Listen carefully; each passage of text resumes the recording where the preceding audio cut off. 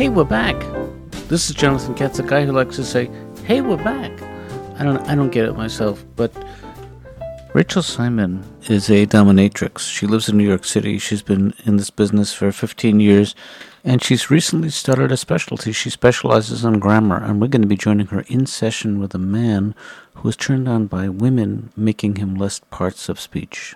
Verbs. Liking, hiking. Adjectives and adverbs.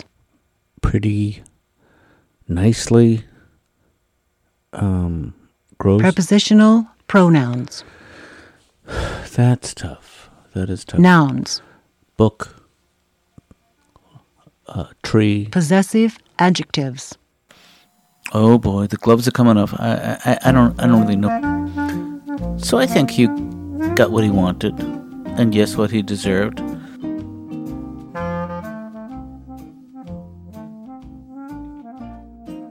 You know, years ago I created a character named Nick Delicato for a radio show called Better Safe Than Sorry.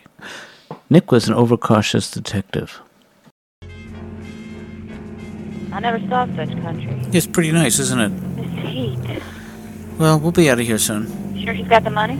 Oh, yeah. Why are you stopping? Well, better safe than sorry. Is it? Was it?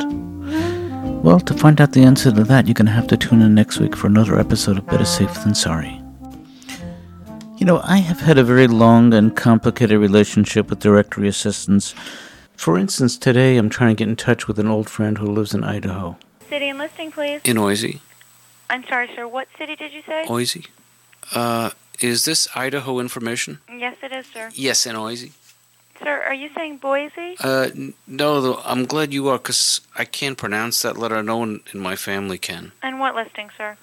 Do you have a listing operator for a Karen Lack? I don't see anything for a first name Karen, last name Lack. How are you spelling that, sir? I like the color. Hold for the number, please. So I did, of course I did. I always hold for the number. And sometimes I even find it, but I guess it does beg the question, why am I so interested in my past? That's between me and Dr. Katz, the only man I ever really trusted. You ever wonder who these guys are when you're watching a reenactment? Whose leg is that? Whose hand is that? Who's the guy folding his arms? Today we're going to meet two of the best in the business.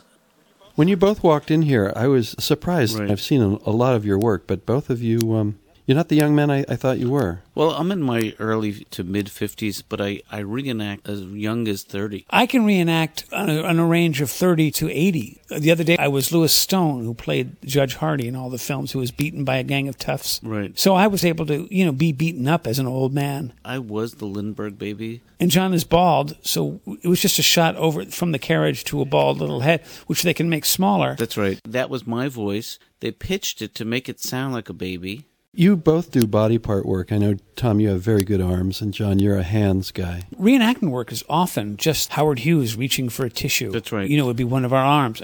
Our legs crossing while we're on the stand as Errol Flynn in some kind of juvenile sex case, whatever. Right. Tom, you had said that you don't like to put limitations on your work. No, I don't. There are some reenactment jobs that I will not do. What's an example? I have to shave this face every morning, and I have to feel good about, there's not everything that I will do. That's all I'm saying. No, but for example, is it particularly violent crime or? I will just say, I don't need the money that badly. Thank you very much. What's an example of something you have in the past turned down? I haven't turned anything down up to this point.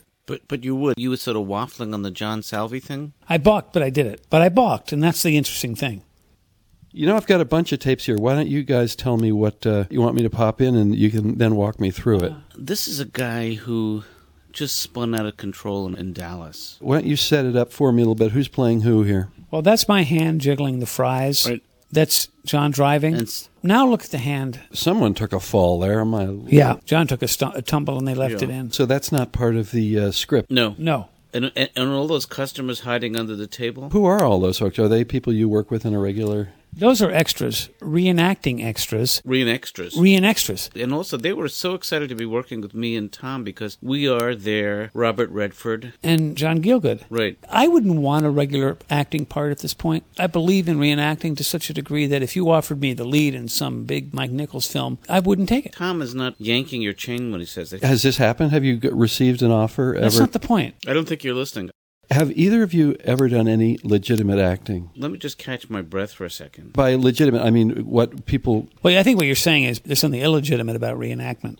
No, I meant, what's the word for the kind of acting that you don't do? We did a lot of, we live out here in Hollywood, and we did a lot of... We did some dinner theater. In fact, I met Tom during a production of The Fantastics. And let me say something. John Zalgallo is still talked about.